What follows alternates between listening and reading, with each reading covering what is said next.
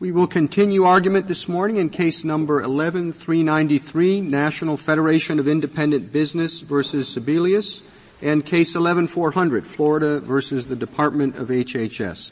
Mr. Clement? Mr. Chief Justice, and may it please the Court, if the individual mandate is unconstitutional, then the rest of the Act cannot stand. As Congress found and the federal government concedes, the community rating and guaranteed issue provisions of the Act cannot stand without the individual mandate. Congress found that the individual mandate was essential to their operation. And not only can guaranteed issue and community rating not stand, not operate in the manner that Congress intended, they would actually counteract Congress's basic goal of providing patient protection but also affordable care. If you do not have the individual mandate to force people into the market, then community rating and guaranteed issue will cause the cost of premiums to skyrocket. We can debate the order of magnitude of that, but we can't debate that the direction will be upward. We also can't debate. That may well be true. The economists are going back and forth on that issue, and the figures vary from up 10% to up 30%. We're not in the habit of doing the legislative findings. What we do know is that for those states that found prices increasing, that they found various solutions to that.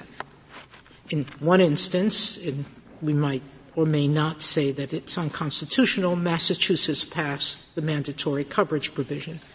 But others adjusted some of the other provisions. Why shouldn't we let Congress do that if, in fact, some of the economists prove right that prices will spiral? What's wrong with leaving it in the hands of the people who should be fixing this, not us? Well, a couple of responses, Justice Sotomayor. First of all, I think that it's very relevant here that Congress had before it, as examples, some of the states that had tried to impose guaranteed issue and community rating, and did not impose an individual mandate. And Congress rejected that model.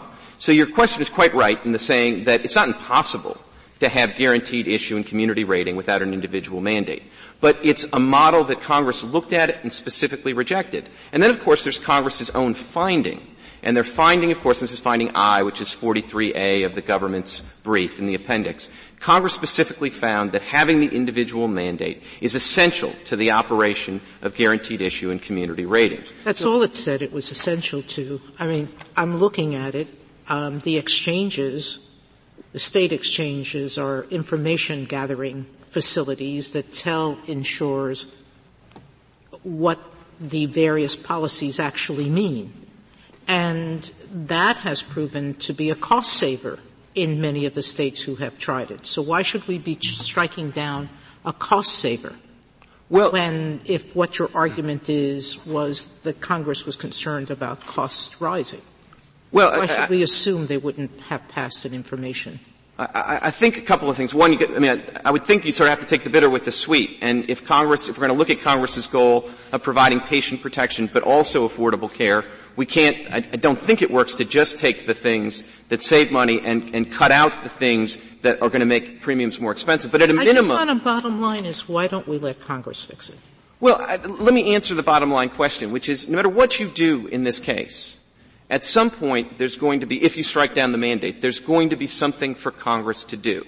The question is really, what task do you want to give Congress? Do you want to give Congress the task of fixing the statute after something has been taken out, especially a provision at the heart, or do you want to give Congress the task of fixing health care? And I think it would be better in this situation. If we strike down one provision, we're not taking that power away from Congress. Congress could look at it without the mandatory coverage provision and say, this model doesn't work, let's start from the beginning. Or it could choose to fix what it has. We're not declaring one portion doesn't force Congress into any path. And of course that's right, Justice Sotomayor, and no matter what you do here, Congress will have the options available. So if you strike down only the individual mandate, Congress could say the next day, well, that's the last thing we ever wanted to do, so we're going to strike down the rest of the statute immediately and then try to fix the problem. So whatever you do, Congress is going to have options. The question There's such a thing as legislative inertia, isn't there? Well, that's exactly what I was going to say, Justice Scalia, which is, I think the question for this Court is we all recognize there's legislative inertia, and then the question is, what's the best result in light of that reality? And suggesting that we should take on more power to the Court. No, Congress would choose to take one path rather than another. That's sort of taking on to the Court more power than one, I think, would want. And I agree. We're simply asking this Court to take on straight on the idea of the basic remedial inquiry into severability, which looks to the intent of the Congress that passed. Well, do you about that? Why do we look to the?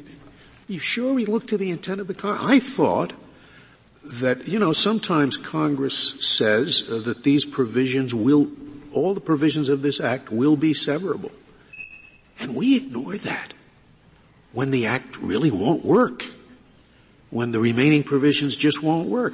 Now, how can you square that reality with the proposition that what we're looking for here is what would this Congress have wanted?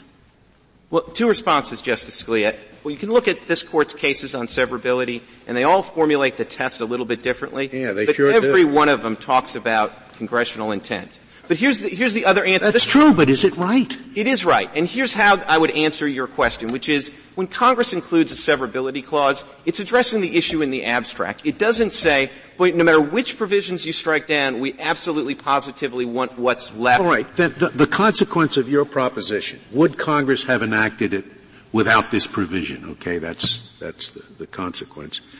That would mean that if we struck down nothing in this legislation but the, what's it called, the Cornhusker kickback, okay, we find that to violate the constitutional proscription of venality, okay? When we strike that down, it's clear that Congress would not have passed it without that. It was the means of getting the last necessary vote in the Senate. And you're telling us that the whole statute would fall because the Cornhusker kickback is bad. That can't be right. Well, Justice Scalia, I think it can be, which is to say the basic proposition that it's congressional intent that governs. Now, everybody on this Court has a slightly different way of divining legislative intent. And I would suggest the one common ground among every member of this Court, as I understand it, is you start with the text. Everybody can agree with So, Mr. Clement, let's start with the text. And you suggest, and I think that this is right, that there is a textual basis for saying that the guarantee issue and the community rating provisions are tied to the mandate. And you pointed to where that was in the findings. Is there a textual basis for anything else? Because I've been unable to find one. It seems to me that if you look at the text, the sharp dividing line is between guarantee issue community ratings on the one hand, everything else on the other. Well, Justice Kagan, I'd be delighted to take you through my view of the text and why there are other things that have to fall. The first place I'd ask you to look is finding J, which is on the same page, 43A. And as I read that, that's a finding that the individual mandate is essential to the operation of the exchanges. But there are other links between guaranteed issue and community rating and the exchanges. And there, I think it's just the way that the exchanges are supposed to work, and the text makes this clear, is they're supposed to provide a market where people can compare community-rated insurance. That's what makes the exchanges function. Although the exchanges function perfectly well in Utah, where there is no mandates. They function differently, but they function. And the question is always, does Congress want half a loaf? Is half a loaf better than no loaf? And on something like the exchanges, it seems to me a perfect example where half a loaf is better than no loaf. The exchanges will do something. They won't do everything that Congress envisioned. Well, Justice Kagan, I think there are situations where half a loaf is actually worse, and I want to address that, but before I do that, if I can stick with just the exchanges, I do think the question that this Court is supposed to ask is not just whether they can limp along and they can operate independently, but whether they operate in the manner that Congress intended. And that's where I think the exchanges really fall down, because the vision of the exchanges was that if you got out of this current situation where health insurance is basically individualized, priced based on individualized underwriting, and you provide community rating, then it's going to be very easy for people to see, okay, well, this is a silver policy, and this is a bronze policy, and this is a gold policy, and we can, I can just pick which insurer provides what I think is going to be the best service based on those comparable provisions. Mr. Clement, you just said something which you say a lot in your brief. You say the question is the manner in which it would have operated. And I think that that's not consistent with our cases. And I guess the best example would be Booker, where we decided not to sever provisions, notwithstanding that the sentencing guidelines clearly operate in a different manner now than they did when Congress passed them. They operate as advisory rather than mandatory.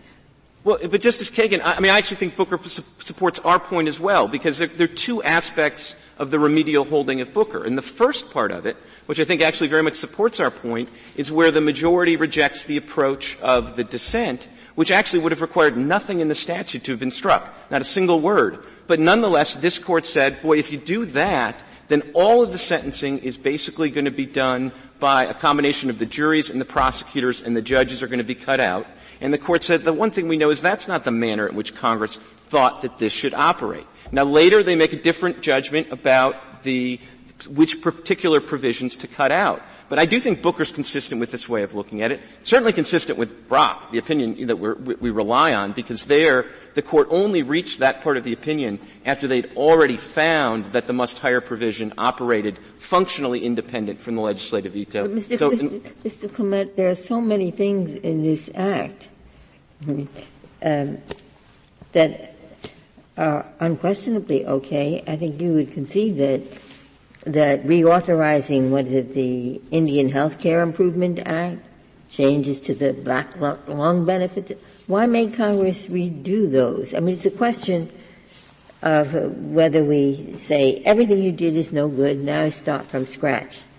Or to say, there are many things in it that have nothing to do, frankly, with the affordable health care. And there are some that we think it's better to let Congress to decide whether it wants them in or out. So why shouldn't we say it's a choice between a wrecking operation, which is what you are requesting, or a salvage job, and the more conservative approach would be salvage rather than throwing out everything? Well, Justice Ginsburg, two kinds of responses to that. One, I do think there are some provisions that I would identify as being at the periphery of this statute, and I'll admit that the case for severing those is perhaps the strongest. But I do think it's fundamentally different, because if we were in here arguing that some provision on the periphery of the statute, like the Biosimilars Act or some of the provisions that you've mentioned, was unconstitutional, I think you'd strike it down and you wouldn't even think hard about severability. What makes this different is that the provisions that have constitutional difficulties or are tied at the hip to those provisions that have the constitutional difficulty are the very heart of this Act. And then if you look at how they are textually interconnected with the exchanges, which are then connected to the tax credits, which are also connected to the employer mandates, which is also connected to some of the revenue offsets, which is also connected to Medicaid. If you follow that through, what you end up with at the end of that process is just sort of a hollow shell. And at that point, I think there is a strong argument for we can't possibly think that Congress would have passed that hollow shell without the heart. Well, but it would have passed parts of the hollow shell. A lot of this is reauthorization of appropriations that have been reauthorized for the previous 5 or 10 years. And it was just more convenient for Congress to throw it in the middle of the 2,700 pages, than to do it separately. Can you really suggest they cite the Black Lung Benefits Act, and those have nothing to do with any of the things we're talking about. Well, Mr. Chief Justice, they tried to make them germane, but I'm not here to tell you that, surely there are provisions that are just looking for the next legislative vehicle that's going to make it across the finish line, and somebody's going to attach it to anything that's moving. I mean, I'll admit that. But the question is, when everything else from the center of the Act is interconnected and has to go, if you follow me that far, then the question is, would you keep this hollowed-out shell? But I'm still not sure what is the test, and this was a colloquy you had with Justice Scalia with the Cornhusker hypothetical. So I need to know what standard you're asking me to apply. Is it whether, as a rational matter, the separate parts could still function, or does it focus on the intent of the Congress? If you suppose you had Party A wants proposal number 1. Party B wants proposal number 2, completely unrelated. One is airline rates, the other is milk regulation. They decide them together, the procedural rules of these have to be voted on as one. They're both passed. Then one's declared unconstitutional. The other can operate completely independently. Now we know the Congress would not have intended to pass one without the other. Is that the end of it? Or is there some different test? Because we don't want to go into legislative history, that's intrusive, so we ask whether or not an objective rational matter one could function with that. I still don't know what the test is that we're supposed to apply, and this is the same question as Justice Scalia asked. Could you give me some help in that? Sure. Justice Kennedy, the reality is I think this Court's opinions have at various times applied both strains of the analysis. And which one, and what test do you suggest that we follow if we want to clarify our jurisprudence? I'm a big believer in objective tests, Justice Kennedy. I'd be perfectly happy with you to apply a more textually based, objective approach. I think there are certain justices that are more inclined to take more of a peek at legislative history, and I think if you look at the legislative history of this, it would only fortify the conclusion that you would reach from a very objective textual inquiry. But I'm happy to focus the Court on the objective textual inquiry. I don't understand. And that objective test is what? That is whether the statute can operate in the manner that Congress intended. And I mean, no statute can do that, because once we chop off a piece of it, by definition, it's not the statute Congress passed. So it has to be something more than that. Justice Sotomayor, every one of your cases, if you have a formulation for severability, if you interpret it woodenly, it becomes tautological. And Justice Blackmun addressed this in footnote 7 of the Brock opinion that we rely on, where he says, of course it's not just, it doesn't operate exactly in the manner because it doesn't have all the pieces. But you still make an inquiry as to whether, when Congress links two provisions together and one really won't work without the other. So what's wrong with the presumption that our law says, which is we presume that Congress would want to sever? Wouldn't that be the simplest, most objective test, going past what Justice Scalia says we have done, okay? Get rid of legislative intent altogether, which some of our colleagues in other contexts have promoted, and just say, unless Congress tells us directly it's not severable, we shouldn't sever. We should let them fix their problems. You still haven't answered me why in a democracy structured like ours, where each branch does different things, why we should involve the Court in making the legislative judgment. Justice Sotomayor, let me try to answer the specific question and then answer the big picture question. The specific question is, you could do that. You could adopt a new rule now that basically says, look, we sever. It's not a new rule. We presume. We've rebutted the presumption in some cases, but some would call that judicial action. I think in fairness, though, Justice Sotomayor, to get to the point you're wanting to get to, you'd have to ratchet up that presumption a couple of ticks on the scale. But, and because the one what's thing. What's wrong with that? One thing that's wrong with that, which is still at a smaller level, is that's inconsistent with virtually every statement in every one of your severability opinions, which all talk about congressional intent. Well, it's not inconsistent with our practice, right, Mr. Clement? You have to go back decades and decades and decades, and I'm not sure even then you could find a piece of legislation that we refused to sever for this reason. Well, I don't think that's right, Justice Kagan. I think there are more recent examples. A great example, I think, which sort of proves, and maybe is a segue to get to my broader point, is a case, it involves a state statute, not a federal statute, but I don't think anything turns on that, is Randall against Sorrell, where this Court struck down various provisions of the Vermont campaign finance law, but there were other contribution provisions that were not touched by the theory that the court used to strike down the contribution limits, but this court at the end of the opinion said, there's no way to think that the Vermont legislature would want these handful of provisions there on the contribution side, so we'll strike down the whole thing.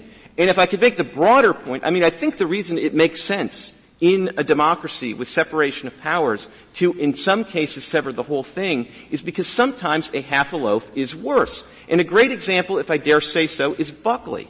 In Buckley, this court looked at a statute that tried to, in a coherent way, strike down limits on contributions and closely related expenditures. This court struck down the ban on expenditures, left the contribution ban in place, and for 4 decades, Congress has tried to fix what's left of the statute, largely unsuccessfully. Whereas it would have, I think, worked much better from a democratic and separation of powers standpoint if the court would have said, look, expenditures you can't limit expenditures under the Constitution. The contribution provisions joined at the hip. Give Congress a chance to actually fix the problem, not just Can I ask you one question, which is a practical question?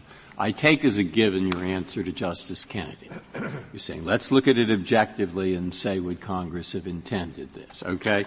This is the mandate and the community. This is Titles 1 and 2, the mandate, the community pre-existing condition. Okay? Here's the rest of it. And when I look through the rest of it, I have all kinds of stuff in there. And I haven't read every word of that, I promise. All right, as you pointed out, there's biosimilarity, there's breastfeeding, there's promoting nurses and doctors to serve underserved areas, there's the Class Act, etc. What do you suggest we do? Should we appoint a special master with an instruction? Should we go back to the district court? You haven't argued most of these. As I hear you now, you're pretty close to the SG. You'd like it all struck down, but if we're supposed to apply the objective test, I don't know if you differ very much. So what do you propose that we do other than spend a year reading all this and have you argue all? Right. What I would propose is the following, Justice Breyer, is you follow the argument this far, and then you ask yourself whether what you have left is a hollowed-out shell or what you have. I would say the Breastfeeding Act, getting doctors to serve underserved areas, the biosimilar thing in drug regulation, the Class Act, those have nothing to do with the stuff that we've been talking about yesterday and the day before. Okay? So if you tell me at that level, I'd say sure. They have nothing to do with it. They could stand on their own. The Indian thing about helping the underserved Native Americans, all that stuff has nothing to do with it. Black lung disease, nothing to do with it. Okay? So that's you know what you have there? A total off-the-cuff impression. So that's why I'm asking you, what should I do? What you should do is let me say the following, which is follow me this far, which is the mandatory individual mandate is tied, as the government suggests, to guaranteed issue and community rating. Mm-hmm. But the individual mandate, guaranteed issue, and community rating together are the heart of this act. They're what make the exchanges work. The exchanges, in turn, are critical to the tax credits because the amount of the tax credit is keyed to the amount of the policy price on the exchange. The exchanges are also key to the employer mandate because the employer mandate becomes imposed on an employer if one of the employees gets insurance on the exchanges. But it doesn't stop there. Look at the Medicare provision for DISH hospitals, okay? These are hospitals that serve a disproportionate share of the needy. This isn't in Title I. It's in the other part that you had in your other hand. But it doesn't work without the mandate, community rating, and guaranteed issue. Well, can I ask you this, Mr. Clement? What would your fallback position be if we don't accept the proposition that if the mandate is declared unconstitutional, the rest of the Act, every single provision has to fall? Other dispositions have been proposed. There's the Solicitor General's disposition, the recommended disposition, strike down the guaranteed issue and community rating provisions. One amicus says strike down all of Title I. Another one says strike down all of Title I and Title II. What would you suggest? Well, I think what I would suggest, Justice Alito, I don't want to be unresponsive, is that you sort of follow the argument through and figure out what in the core of the Act falls. And then I guess my fallback would be if what's left is a hollowed-out shell, you could just leave that standing. If you want a sort of practical answer, I do think you could just, you could use Justice Breyer's off the cuff as a starting point and basically say, Title I and a handful of related provisions that are very closely related to that are really the heart of the Act. The bigger volume in his other hand, you could strike one and leave the other, but at a certain point, I'm sorry, Mr. Chief Justice. Finish your certain point. At a certain point, I just think that, the better answer might be to say, we've struck the heart of this act. Let's just give Congress a clean slate. If it's so easy to have that other big volume get reenacted, they can do it in a couple of days. It won't be a big deal. If it's not, because it's very you can laugh at me if you want, but the point is, I'd rather suspect that it won't be easy. Because I rather suspect that if you actually dug into that, there'd be something that was quite controversial in there and couldn't be passed quickly. But that's sort of the whole point. The reality of the passage, this was a piece of legislation which had to be a concerted effort to gather enough votes so that it could be passed. And I suspect with a lot of these miscellaneous provisions that Justice Breyer was talking about, that was the price of a vote. Put in the Indian health care provision and I will vote for the other 2,700 pages. Put in the black lung provision and I'll go along with it. That's why many of these provisions I think were put in, not because they were unobjectionable. So presumably what Congress would have done is they wouldn't have been able to cobble together the votes to get it through.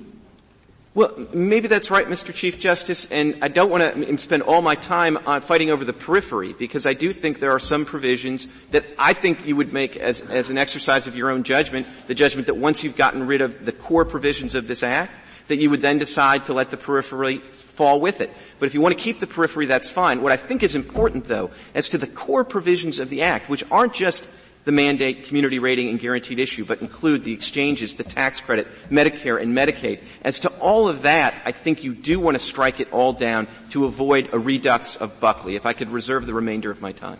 Thank you, Mr. Clement. Mr. Kneedler. Thank you, Mr. Chief Justice, and may it please the Court. There should be no occasion for the Court in this case to consider issues of severability because, as we argue, the minimum coverage provision is fully consistent with Article I of the Constitution. But if the Court were to conclude otherwise, it should reject petitioner's sweeping proposition that the entire Act must fall if this one provision is held unconstitutional. As an initial matter, we believe the Court should not even consider that question. The vast majority of the provisions of this Act do not even apply to the petitioners, but instead apply to millions of citizens and businesses who are not before the Court. How does your proposal actually work? Your idea is that, they can take care of it themselves later. Do you contemplate them bringing litigation and saying, I guess the insurers would be the most obvious ones. Without the mandate, the whole thing falls apart and we're going to bear greater costs, and so the rest of the law should be struck down, and that's a whole other line of litigation? Well, I think the continuing validity of any particular provision would arise in litigation that would otherwise arise under that provision by parties who are actually what cause of action is it? I've never heard of a severability cause of action. Well, in the first place, the point isn't that there has to be an affirmative cause of action to decide this.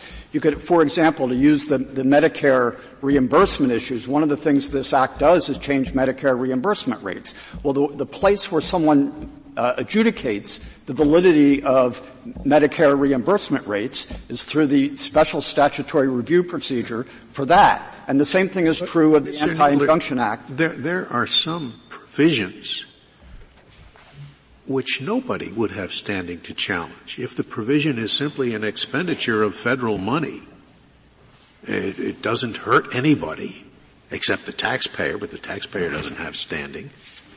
That just continues, even though it is so closely aligned to what's been struck down that it ought to go as well. But nonetheless, that has to continue because there's nobody in the world that can challenge it.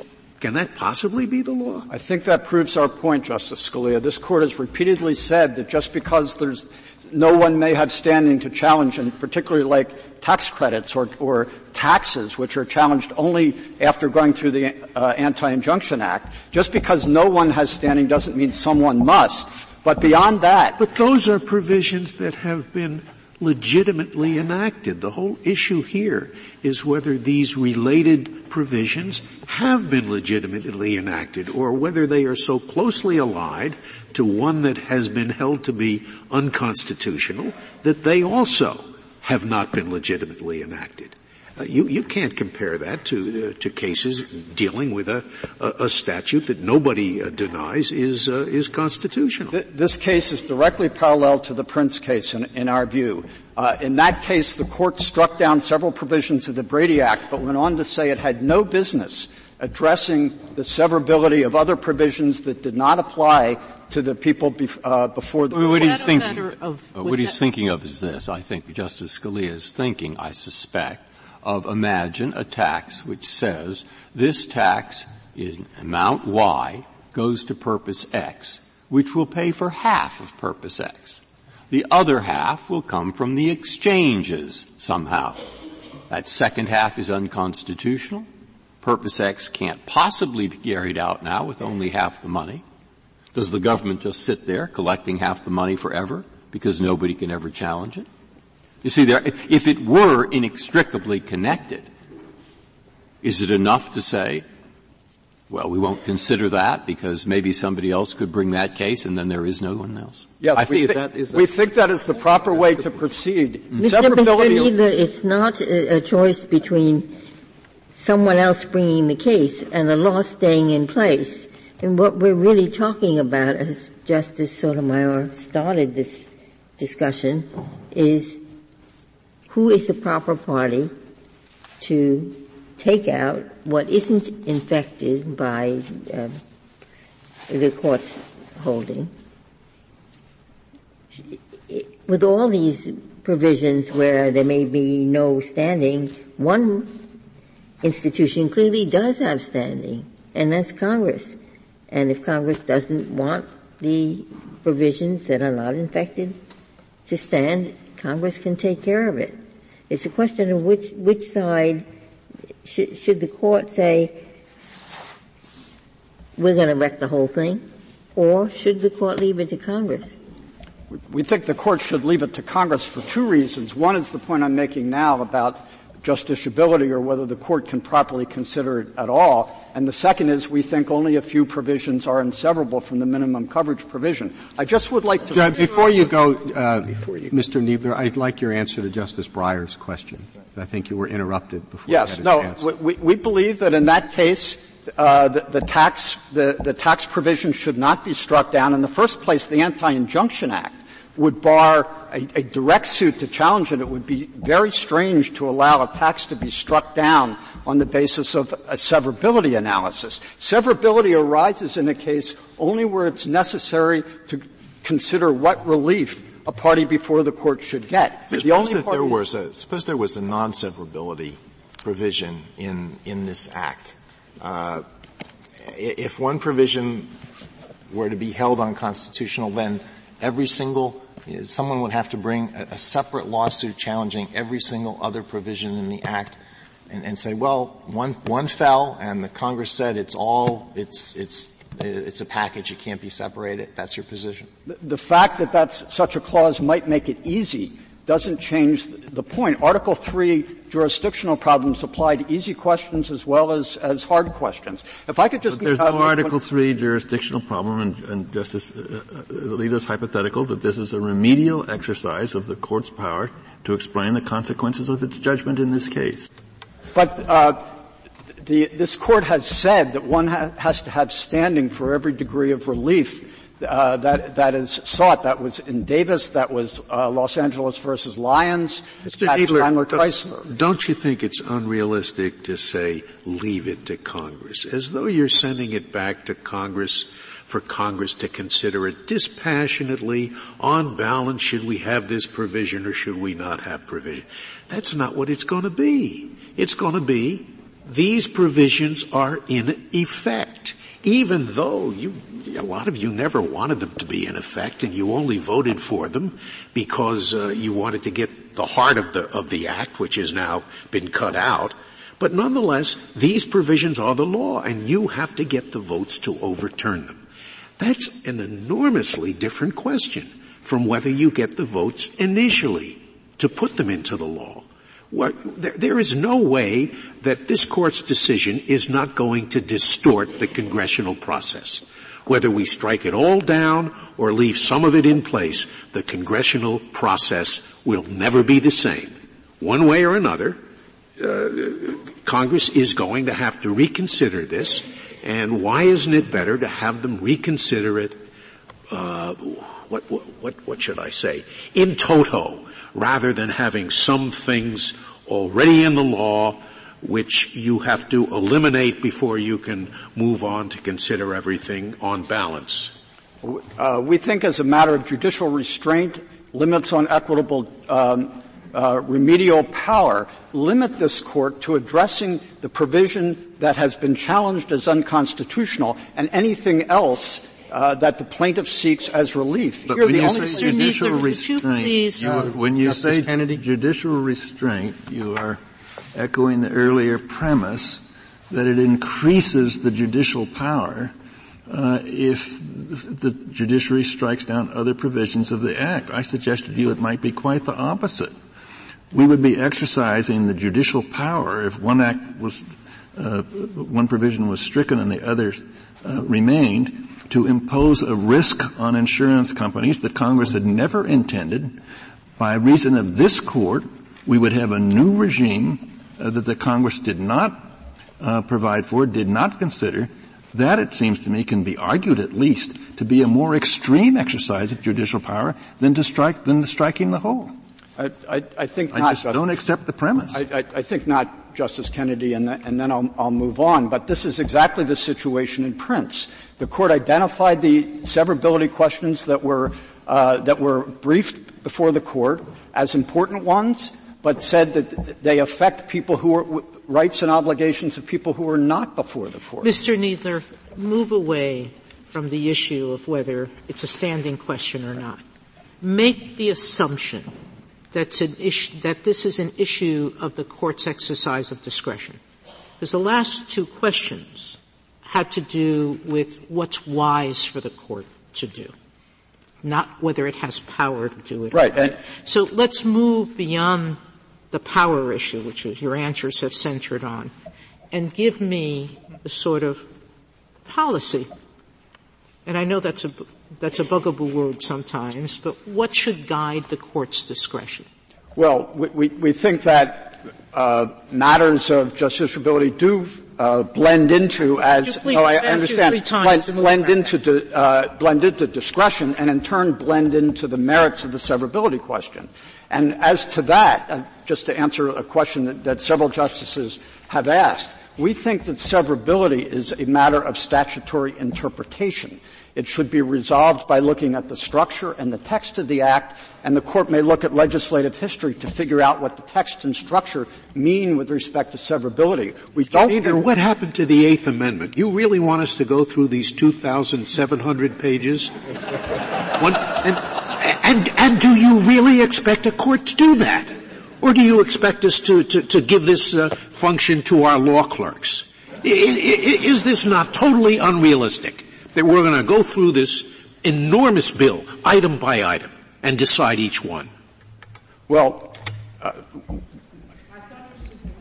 you don't have to. Well, that is what Congress said was essential. Correct? That is correct, and I'd also like to I just wanted to finish the thought I had about this being a matter of statutory interpretation. The Court's task we submit is not to look at the legislative process to see whether the bill would have passed or not based on the political situation at the time, which would basically convert the Court into a function such as a whip count. And that's Mr. not Eden, the Court's. That would be a revolution in our severability law, wouldn't it? It would. I mean, we have never suggested that we're going to say, look, this legislation was a brokered compromise, and we're going to try to figure out exactly what would have happened in the complex parliamentary shenanigans that go on across the street and figure out whether they would have made a difference.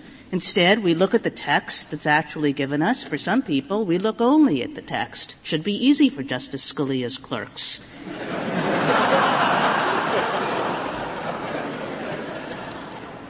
I think that's. I don't care whether it's easy for my clerks. I care whether it's easy for me. I think that's exactly right. As I said, it is a question of statutory interpretation. Well, how is that? What's exactly right? It's a question of statutory interpretation. That means you have to go through every line of the statute. I haven't heard your answer to Justice Scalia's question yet. Well, I think in this case there is an easy answer, and that is Justice Kagan pointed out that the Act itself creates a sharp dividing line between the minimum coverage provision, the package of reforms, the minimum coverage provision along with the guaranteed issue and community rating. That is one package that Congress deemed essential. How do you know that? Where is this line? I looked through the whole Act. I didn't read. Well, it is in Congress. Where is the sharp line? It is in Congress's findings that the minimum coverage provision, without it, the Congress said in finding I, without that provision, people would wait to get insurance, therefore, and cause all the adverse selection problems that gave rise. That makes your case that the one provision should fall if the other does. It doesn't tell us anything about all the other provisions. Well, I think it does, because Congress said it was essential to those provisions, but it conspicuously did not say that it was essential to other provisions. May I ask you about the argument that's made in the Economist's amicus brief? They say that the insurance reforms impose 10-year costs of roughly $700 billion on the insurance industry, and that these costs are supposed to be offset by about $350 billion in new revenue from the individual mandate and $350 billion from the Medicaid expansion. Now, if the $350 billion, maybe you'll disagree with the numbers, that they're fundamentally wrong, but assuming that they're in the ballpark, if the $350 million from the individual mandate were to be lost, what would happen to the insurance industry, which would now be in the hole for $350 billion over 10 years? First of all, for the Court to go beyond text and legislative history to try to figure out how the finances of a bill operated, it's like being the Budget Committee. But we think the economists had added up the figures wrong. If there's Medicaid expansion, the insurance companies are involved in that, they're going to be reimbursed. Well, what if there isn't Medicaid expansion? We've talked about the individual mandate, but does the government have a position on what should happen if the Medicaid expansion is struck down? We don't think that would have any effect. That could be addressed in the next argument, but we don't think that would have any effect on the rest of the So Act. The government's position is that if Medicaid expansion is struck down, the rest of the Act can operate. Yes. It's in the past, Congress has expanded Medicaid coverage without there being, it's done it many times, without there being a minimum coverage provision. But I still don't understand where you are with the answer to Justice Alito's question. Assume that there is a substantial probability that the $350 billion plus $350 billion equals 7 is going to be cut in half if the individual mandate is strict. Assume there is a significant possibility of that. Is it within the proper exercise of this Court's function to impose that kind of risk? Can we say that the Congress would have intended that there be that kind of risk?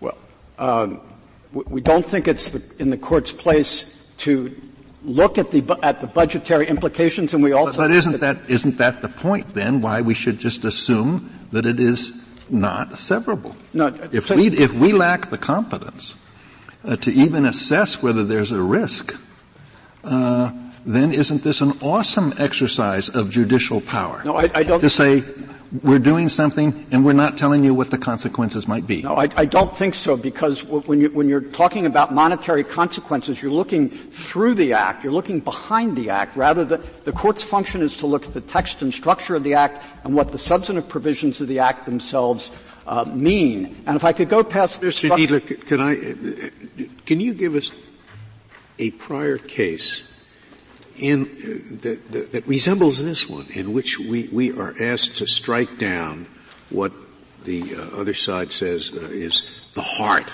of the Act, and yet leave in, as you request, leave in effect the rest of it? Have we ever, most of our severability cases, involve one little aspect of the Act, and the question is whether the rest. When have we ever really struck down what was the main purpose of the Act and left the rest in effect? I think Booker is the best example of that. In Booker, the mandatory sentencing provisions were central to the Act, but the Court said Congress would have preferred a statute without the mandatory provision, in the Act, and the Court struck that, but the rest of the sentencing guidelines remained. I think the reason the majority said that was that they didn't think that what was essential to the Act was what had been stricken down, and that is the ability of the judge to say on his own what the punishment would be. I don't think that's a case where we excised the heart of the statute. You have another one? There's no example, and there is no example. There's no example to our that we have found that suggests the contrary. It's really a case of first impression. I don't know another case where we have been confronted with this decision. Can you take out the heart of the Act and leave everything else? Well, I'd like to go to the heart of the Act point in a moment, but what I would like to say is this is a huge Act with many provisions that are completely unrelated to market reforms, and operate in different ways, and we think it would be extraordinary in this extraordinary Act to strike all of that down because there are many provisions and it would be too hard to. I think it's not uncommon that Congress passes an Act and then there are many different titles, and some of the titles have nothing to do with the other titles. That's a common thing. And you're saying you've never found an instance where they're all struck out when they have nothing to do with each other. My question is, because I hear Mr. Clement saying something not too different from what you say. He talks about things at the periphery. We can't reject or accept an argument on severability because it's a lot of work for us. That's beside the point. But do you think that it's possible for you and Mr. Clement, I'm exploring this, to get together and agree on on a list of things that are, in both your opinions, peripheral? Then you would focus on those areas where one of you thinks it's peripheral and one of you thinks it's not peripheral. And at that point, it might turn out to be far fewer than we're currently imagining, at which point we could hold an argument or figure out some way, or somebody'd hold an argument and try to get those done. Is that a pipe dream, or is that I just don't think that's realistic. The Court would be doing it without the parties, the millions of parties. Have a conference committee report afterwards, maybe.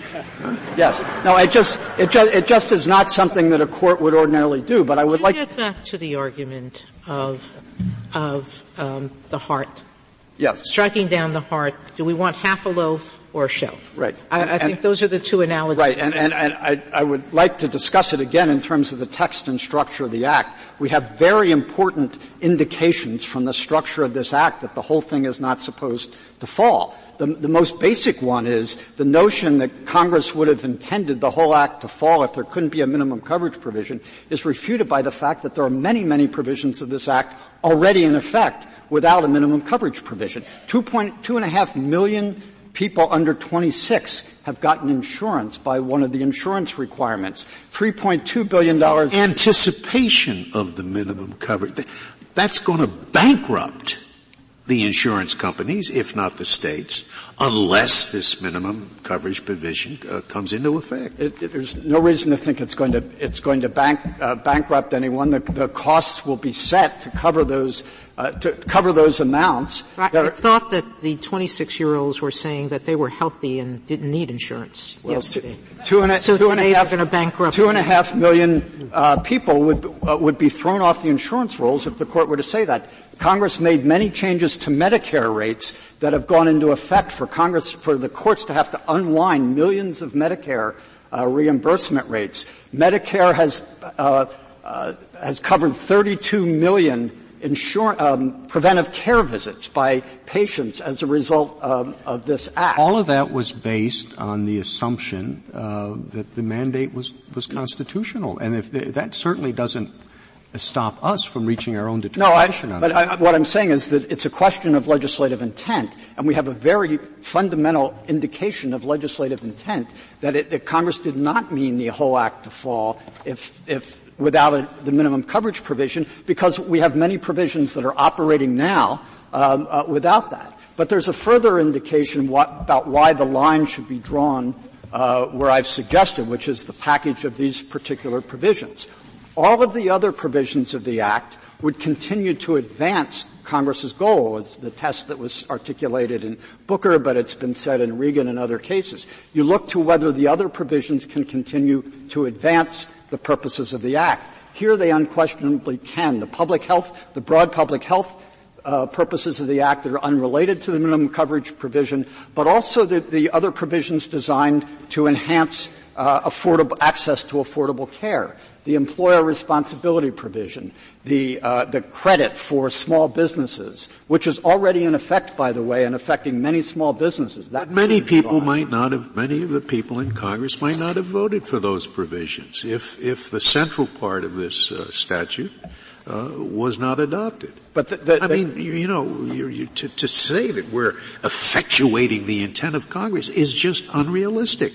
Once you cut the guts out of it, who knows? Who knows which of them were really desired by Congress on their own and which ones weren't? The question for the Court is Congress having passed the law, by whatever majority there might be in one house or the other, Congress having passed the law, what at that point is the legislative intent embodied in the law Congress has actually passed? Well, that's right, but the problem is, straight from the title, we have two complementary purposes: patient protection and affordable care. And you can't look at something and say this promotes affordable care, therefore it's consistent with Congress's intent, because Congress had a balanced intent. You can't look at another provision and says this promotes patient protection without asking if it's affordable. So it seems to me if you ask what is going to promote Congress's purpose, that's just an inquiry that you can't carry out. No, with respect, I disagree, because I think it's evident that Congress's purpose was to expand access to affordable care. It did it in discrete ways. It did it by the penalty on employers that don't offer suitable care. It did it by offering tax credits to small employers. It did it by offering tax credits to purchasers. All of those are a variety of ways that continue to further Congress's goal, and most of all, Medicaid, which is unrelated to the private insurance market altogether. And in adopting those other provisions governing employers and whatnot, Congress built on its prior experience of using the tax code, which it is for a long period of time Congress has subsidized. I don't quite understand about the employers. You're saying Congress mandated employers to buy something that Congress itself has not contemplated? I don't understand that. No, I mean, employer coverage, 150 million people in this country already get their insurance through their employers. What Congress did in seeking to augment that was to add a provision requiring employers to purchase insurance or based on the assumption that the cost of those policies would be lowered by certain provisions, which are by hypothesis, we're not sure, by hypothesis are endowed. No, I think it's any cost assumptions there's no indication that Congress made any cost assumptions, but there's no reason to think that the individual market, which is where the minimum coverage provision is directed, would affect that. I would like to say, I've pointed out why the other things would advance Congress's goal. The point here is that the package of three things would run contrary to Congress's goal if you took out the minimum coverage provision. And here's why. And this is reflected in the findings. If you take out minimum coverage but leave in the guaranteed issue and community rating, you will make matters worse. Rates will go up, and there will be fewer people covered in the individual market. Well, if that is true, what is the difference between the guaranteed issue and community rating provisions on the one hand and other provisions that increase costs substantially for insurance companies? For example, the tax on high-cost health plans, which the economists' amicus brief said will cost $217 billion over 10 years.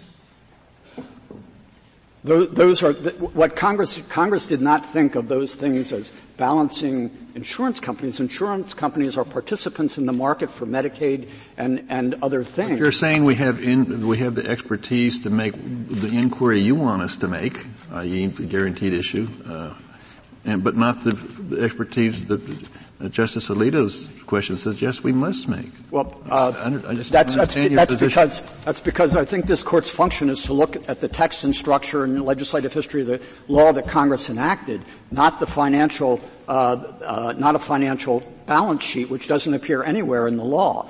And just you're relying on Congress's quite explicitly tying these three things we do. together. And it's not just the text of the Act, but the background of the Act, the experience in the states, the testimony of the National Association of Insurance Commissioners. That's the problem Congress was addressing. There was a shifting of present actuarial risks in that market that Congress wanted to correct. And if you took the minimum coverage provision out and left the other two provisions in, there would be laid on top of the existing shifting of present actuarial risks an additional one, because the uninsured would know that they would have guaranteed access to insurance whenever they became sick. It would make the adverse selection in that market problem even worse.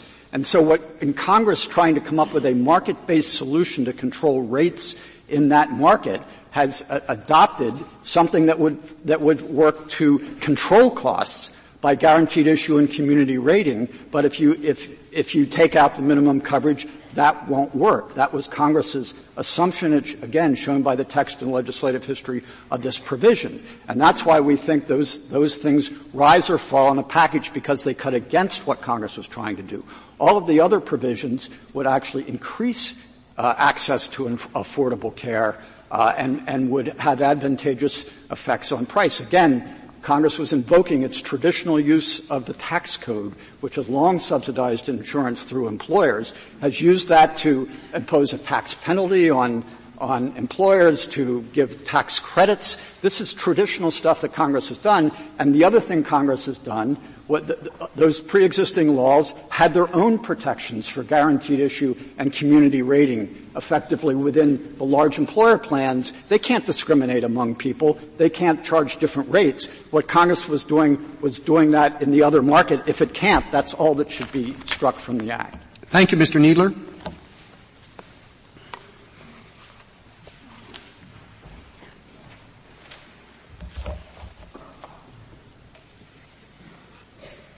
Mr. Farr? Mr. Chief Justice, and may it please the Court.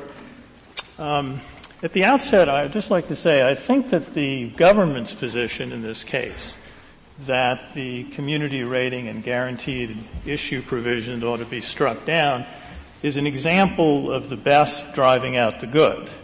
Because even without the minimum coverage provision, those two provisions, guaranteed issue and community rating, will still open insurance markets to millions of people that were excluded under the prior system, and for millions of people will lower prices which were raised high under the old system because of their poor health.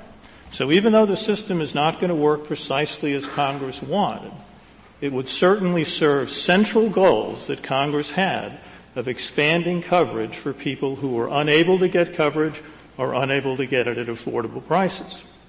So when the government... One of the points that Mr. Kneedler made is that the price won't be affordable because he spoke of the adverse selection problem, that there will be so fewer people in there, the insurance companies are going to have to raise the premiums. So it's nice that Congress made it possible for more people to be covered, but the reality is they won't, because they won't be able to afford the premium. Well, Justice Ginsburg, let me say two things about that. First of all, when we talk about premiums becoming less affordable, it's very important to keep in mind different groups of people, because it is not something that applies accurately to everybody.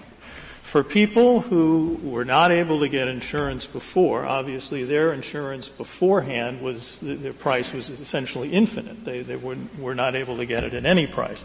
They will now be able to get it at a price that they can afford. For people who are unhealthy and were able to get insurance, but perhaps not for the things that they were most concerned about, or only at very high rates, their rates will be lower under the system even without the minimum coverage provision. Also, you have a large number of people who, under the Act... Excuse me, why do you say I didn't follow that? Why? Because why would their rates be lower? Their rates are going to be lower than they were under the prior system because they're going into a pool of people rather than having, some of whom are healthy, rather than having their rates set according to their individual health characteristics. That's why their rates are so high. The problem, Mr. Farr, isn't it that they're going to a pool of people that will gradually get older and unhealthier? That's the way the thing works. Once you say that the insurance companies have to cover all the sick people and all the old people, the rates climb. More and more young people and healthy people say, why should we participate? We can just get it later when we get sick. So they leave the market, the rates go up further, more people leave the market, and the whole system crashes and burns, becomes unsustainable. Well, and this is not like what I think. What do I know? It's just what's reflected in Congress's findings, that it looks at some states and says this system crashed and burned. It looked at another state with the minimum coverage provision and said this one seems to work. So we'll package the minimum coverage provision with the non-discrimination provisions.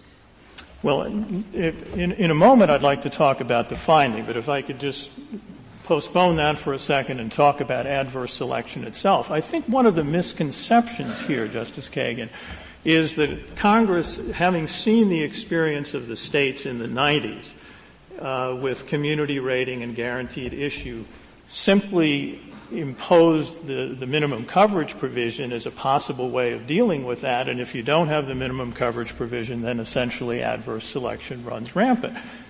But that's not what happened. Congress included at least half a dozen other provisions to deal with adverse selection caused by bringing in people who were less healthy into the Act. There are, to begin with, the Act authorizes annual enrollment periods, so people can't just show up at the hospital. If they don't show up and sign up at the right time, they at least have to wait to the time next year. That's authorized by the Act. With respect to the subsidies, there are three different things that make this important. First of all, the subsidies are very generous. For people below 200% of the federal poverty line, the subsidy will cover 80% on average of the premium, which makes it attractive to them to join. The structure of the subsidies, because their income, they create a floor for based on the income of the person getting the insurance, and then the government covers everything over that. And this is important in adverse selection because if you do have a change in the mix of people and average premiums start to rise, the government picks up the increase in the premium. The amount that the person who is getting insured contributes remains constant at a percentage of his or her income. And the third thing is... There's nothing about federal support that is unsustainable, right? That is infinite. Well, I mean, that's a fair point, Justice Scalia, although one of the things that happens if you take the mandate out, while it is true that the subsidies that the government provides to any individual will increase and they will be less efficient. I'm not disputing that point. Actually, the overall amount of the subsidies that the government will provide will decline, as the government notes itself in its brief, because there will be fewer people getting them. Some people will opt out of the system even though they're getting subsidies. But I'd just like to go back for one more second to the point about how the subsidies are part of what Congress was using, because the other thing is that for people at below 250% of the federal poverty line, Congress also picks up and subsidizes the out-of-pocket costs, raising the actuarial value. And so you have all of that, and then you have Congress also, unlike the states, establishing, or I should be precisely accurate, unlike almost all the states, establishing an age differential of up to 3-to-1. So an insurance company, for example, that is selling a 25-year-old a policy for $4,000 can charge a 60-year-old $12,000 for exactly the same coverage. The states, typically in the 90s, when they were instituting these programs, They either had pure community rating, where everybody is charged the same premium, everybody, regardless of their age, is charged the same premium. Some states had a variance of 1.5 to 1. Massachusetts, for example, which did have good subsidies, but their age band was 2 to 1. So when Congress is enacting this act, it's not simply looking at the states and thinking, well, that didn't go very well. Why don't we put in a minimum coverage provision? That'll solve the problem. Congress did a lot of different things to try to combat the adverse selection.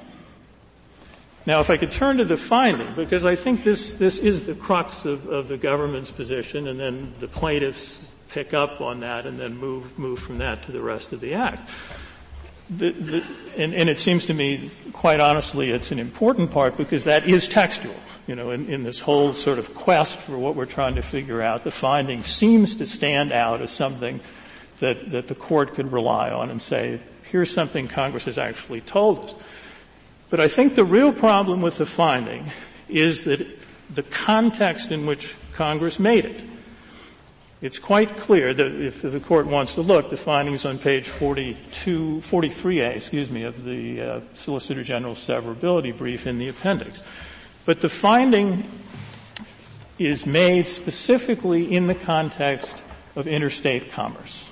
That is why the findings are in the Act at all. Congress wanted to indicate to the court, knowing that the minimum coverage provision was going to be challenged, wanted to indicate to the court the basis on which it believed it had the power under the Commerce Clause to enact this law. Why does that make a difference with respect to finding I, which is the one that the government is relying on, and in particular the last sentence, which says this requirement is essential to creating effective health insurance markets in which guaranteed issue and pre-existing illnesses can be covered. And the reason is because the word essential in the Commerce Clause context doesn't have the colloquial meaning. In the Commerce Clause context, essential effectively means useful. So that when one says, in Lopez, when the court says Section 922Q is not an essential part of a larger regulatory scheme of economic activity, it goes on to say in which the regulatory scheme would be undercut if we didn't have this provision. Well, if that's all Congress means, I agree with that. The system will be undercut somewhat if you don't have the minimum coverage provision. It's like the word necessary in the necessary proper clause. It doesn't mean, as the court has said on numerous occasions, absolutely necessary. It means conducive to, useful, advancing the objectives, advancing the aims. And it's easy to see, I think, that that's what Congress Any dictionary that gives that I'm sorry, that Justice definition Scalia? of essential, it's very imaginative. Just give me one dictionary. Well, but I think my point, Justice Scalia, is that they're not using it in the true dictionary sense. How do we know that? When people speak, I assume they're speaking English. Well, I think that there are several reasons that I would suggest that we would know that from. The first is, as I say, that the findings themselves, Congress says, at the very beginning, the head of it is Congress makes the following findings, and they're talking about the interstate commerce. B is headed effects on the national economy and interstate commerce. So we know the context that Congress is talking about. It is more or less quoting from the Court's Commerce Clause statements. But if one looks at the very preceding finding, which is finding H, which is on 42 over onto 43, Congress at that point also uses the word essential in the second sentence. It says this requirement, and again we're talking about the minimum coverage provision, is an essential part of this larger regulation of economic activity, which is, by the way, an exact quote from Lopez, in which the absence of requirement would undercut federal relation, also exact quote from Lopez. But what it's referring to as an essential part of ERISA, the National Health Service Act, and the Affordable Care Act.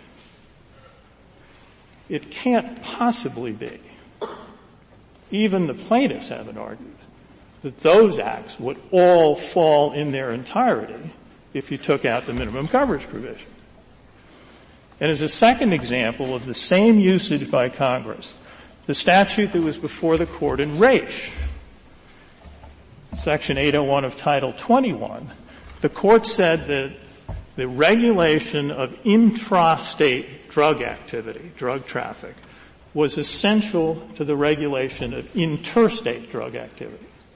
Again, it is simply not conceivable that Congress was saying one is so indispensable to the other, the way the United States uses the term here, so indispensable that if we can't regulate the intrastate traffic, we don't want to regulate the interstate traffic either. The whole law criminalizing drug traffic would fall. So I think once you look at the finding for what I believe it says, which is we believe this is a useful part of our regulatory scheme, which the Congress would think in its own approach would be sufficient.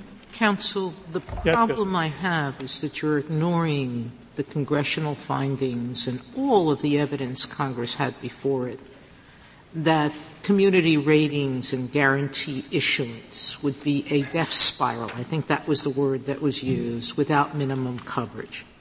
Those are all of the materials that are part of the legislative record here. So even if it might not be because of the structure of the Act, that's post hoc evidence.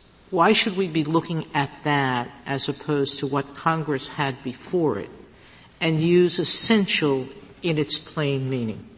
You can't have minimum coverage without what the SG is arguing, community ratings and guaranteed issue. You can't have those two without minimum coverage. Well, I think that's a fair question, but the idea that all the information before Congress only led to the idea that you would have death spirals seems to me to be contradicted a little bit, at least, by the CBO report in November of 2009, which is about 4 months before the Act passed, where the CBO talks about adverse selection. Now I want to be clear. This is at a time when the minimum coverage provision was in the statute, so I'm not suggesting that this is a discussion without that in it. But nonetheless, the CBO goes through and talks about adverse selection and points out the different provisions in the Act, the ones I've mentioned, plus one other actually, where in the first 3 years of the operation of the exchanges, those insurance companies that get sort of a worse selection of consumers will be given essentially credits from insurance companies that get better selection. Do you want us to write an opinion saying we have concluded that there is an insignificant risk of a substantial adverse effect on the insurance company? That's our economic conclusion, and therefore not severable. That's what you want me to say? Doesn't sound right the way you say it, Justice.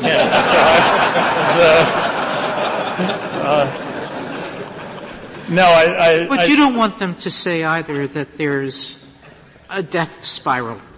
You don't want us to make either of those two findings, I'm assuming. That's correct. No, I agree that there's a risk. The significance of it, people can debate. But what I think is lost in that question, and I didn't mean to be whimsical about it, I think what is lost in a little bit is what's on the other side, which is the fact that if you follow the government's suggestion, if the court follows the government's suggestion, what is going to be lost is something we know is a central part of the Act. I mean, indeed, if one sort of looks at the legislative history more broadly, I think much of it is directed toward the idea that guaranteed issue and community rating were the crown jewel of the Act. The minimum coverage provision wasn't something that everybody was bragging about. It was something that was meant to be part of this package. I agree with that. But the point of it was to have guaranteed issue and minimum coverage. Guaranteed issue and community rating. And that's under the government's proposal, those would disappear. We would go back to the old system. And under what I think is the proper severability analysis, The real question the Court is asking, should be asking, is would Congress rather go back to the old system than to take perhaps the risk that you're talking about, Justice Kennedy? You're referring to the government's second position. Their first, of course, is that we shouldn't address this issue at all. That's correct. I asked Mr. Kneedler about what procedure or process would be anticipated for people who are affected by the change in the law and the change in the economic consequences. Do you have a view on how that could be played out? It does seem to me that if we accept your position, there has to be a broad range of consequences, whether it's additional legislation, additional litigation. Any thoughts on how that's going to play out? Well, if the Court adopts the position that I'm advocating, Mr. Chief Justice, I think what would happen is that the Court would say that the minimum coverage provision, by hypothesis, of course, is unconstitutional, and the fact of that being unconstitutional does not mean the invalidation of any other provision. So under the position I'm advocating, there would no longer be challenges to the remaining part of the Act. But if the challenge is what we're questioning today, whether if you're an insurance company and you don't believe that you can give the coverage in the way Congress mandated it without the individual mandate, what type of action do you bring in court? If the Court follows the course that I'm advocating, you do not bring an action in court. You go to Congress and you seek a change from Congress to say the minimum coverage provision has been struck down by the Court. Here's the information that we have to show you what the risks are going to be. Here are the adjustments you need to make. One of the questions earlier pointed out that states have adjusted their systems as they've gone along, as they've seen things work or not work. You know, I was talking earlier about the different ratio for ages in the insurance. The states have tended to change that because they found that having too narrow a band worked against the effectiveness of their programs. But they didn't, except for Massachusetts, they didn't enact mandates. So I think to answer your question directly, Mr. Chief Justice, the position I'm advocating would simply have those pleas go to Congress, not in court. Now, if one, just to discuss the issue more generally, if that's helpful, I think that if there were situations where the Court deferred, let's say, for discretionary reasons. The Court said we're not going to take up the question of severability and therefore not resolve it in other situations. It certainly seems to me that in enforcement actions, for example, if the time comes in 2014 and somebody applies to an insurance company for a policy and the insurance company says, well, we're not going to issue a policy. We don't think your risks are ones that we're willing to cover. It seems to me that they could sue the insurance company, and the insurance company could raise as a defense that this provision, the guaranteed issue provision of the statute, is not enforceable because it was inseverable from the decision, from the provision that the Court held unconstitutional in 2012. Let's consider how your approach severing as little as possible, thereby increases the deference that we're showing to Congress. It seems to me it puts Congress in this position. This act is still in full effect. There is going to be this deficit that used to be made up by the mandatory coverage provision. All of that money has to come from somewhere. You can't repeal the rest of the act because you're not going to get 60 votes in the Senate to repeal the rest. It's not a matter of enacting a new act. You've got to get 60 votes to repeal it.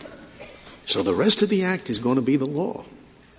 So you're just put to the choice of, bankrupting insurance companies and the whole system comes tumbling down, or else enacting a federal subsidy program to the insurance companies, which is what the insurance companies would like, I'm sure.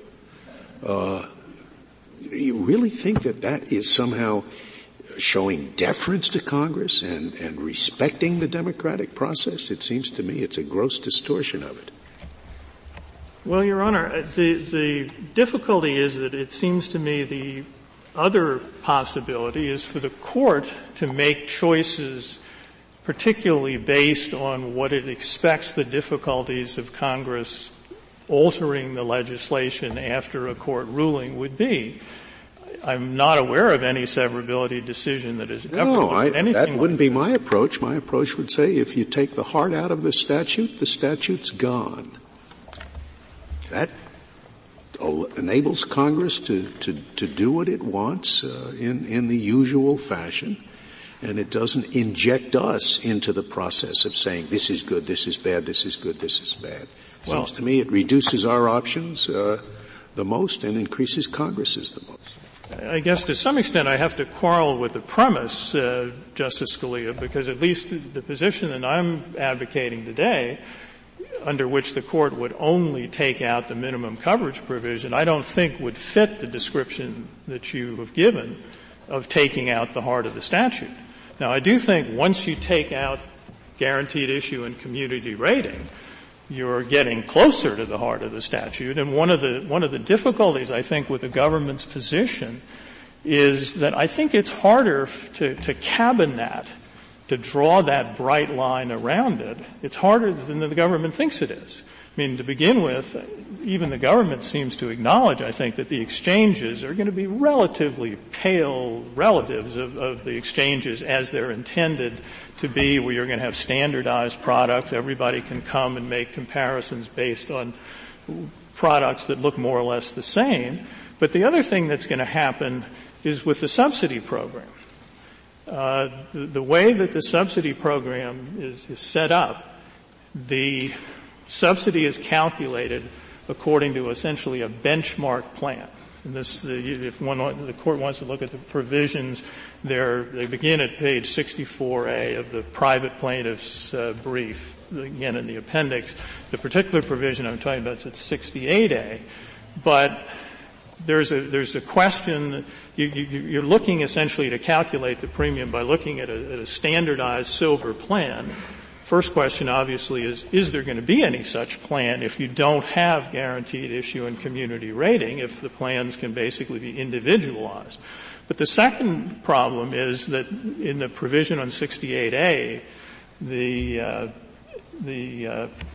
provision that's used for calculating the subsidy, what is anticipated in the provision under the Act as it is now is that you have the floor of the income.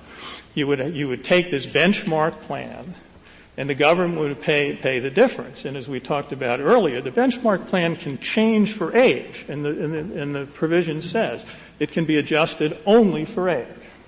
So if in fact you even have such a thing as a benchmark plan anymore, if the rates of people in poor health go up because of individual insurance underwriting, the government subsidy is not going to pay for that. Mr. Farr, I understood that the answer that you gave to Justice Scalia was essentially that the minimum coverage provision was not the heart of the Act. Instead, the minimum coverage provision was a tool to make the non-discrimination provisions, community rating, guaranteed issue, work. So if you assume that all the minimum coverage is a tool to make those provisions work, then I guess I would refocus Justice Scalia's question and say, if we know that something is just a tool to make other provisions work, shouldn't that be the case in which those other provisions are severed along with the tool? No, I don't think so, because there are many other tools to make the same things work. That's, I think, the point. And if the case that comes to mind is New York versus the United States, where the court struck down the take title provision, but left two other incentives essentially in place. Even without the minimum coverage provision, there will be a lot of other incentives still to bring younger people into the market and to keep them in the market. And if my reading of the finding is correct, and that's all that Congress is saying, that this would be useful, it doesn't mean that it's impossible to have. I'd just like to hear before you leave your argument, if you want to, against what Justice Scalia just said. Now, let's assume, contrary to what you want, that the government's position is accepted by the majority of this court. And so we now are rid, quote, of the true heart of the bill. Now still, there are a lot of other provisions here, like the Indian Act, the black lung disease, the wellness program, the restaurants have to have a calorie count of major menus, etc. Now, some of them cost money, and some of them don't. And there are loads of them. Now, what is your argument that just because the heart of the bill is gone, that has nothing to do with the validity of these other provisions, both those that cost money or at least those that cost no money? You want to make an argument in that respect, that destroying the heart of the bill does not blow up the entire bill. It blows up the heart of the bill. And I'd just like to hear what you have to say about that. Well, Justice Breyer, I think what I would say is if one goes back to what I think is the proper severability standard and say, would Congress rather have no bill as opposed to the bill with whatever is severed from it? It seems to me when you're talking about provisions that don't have anything to do with the minimum coverage provision, there's no reason to answer that question as any other way than yes, Congress would want these provisions. The real Congress or a hypothetical Congress? An objective Congress. Right. Have you come across not specific, not with a vote count. Why put Congress to that false choice? Because, you only have two choices, Congress. You have the whole bill, or you can have, you can have parts of the bill or no bill at all. Why that false choice? I think the reason is because severability is by necessity a blunt tool. The court doesn't have, even if it had the inclination, doesn't essentially have the authority to retool the statute. Yeah. Right, and also I would say stay out of politics. That's for Congress, not us. But right. the question here is you've read all these cases, or dozens. Have you ever found a severability case where the court ever said, well, the heart of the thing is gone, and therefore we strike down these other provisions that have nothing to do with it, which could stand on their feet independently, and can be funded separately or don't require money at all? I think the accurate answer would be I'm not aware of a modern case that says that. I think there probably are cases in the 20s and 30s that would be more like that. If I could just take 1 second to address the economist brief, because Justice Alito raised it earlier. I just want to make one simple point. Leaving aside the whole balancing thing, if one looks at the economist brief, I think it's very important to note that when they're talking about one side of the balance, may I finish? Certainly. When they're talking about the balance, they're not just talking about the minimum coverage provision. They very carefully worded to say the minimum coverage provision and the subsidy programs. And then, so when you're doing the mathematical balancing, the subsidy programs are extremely large. In year 2020, they're expected to be over $100 billion in that 1 year alone. So if you're looking at the numbers, please consider that. Thank you. Thank you, Mr. Farr. Mr. Clement, you have 4 minutes remaining.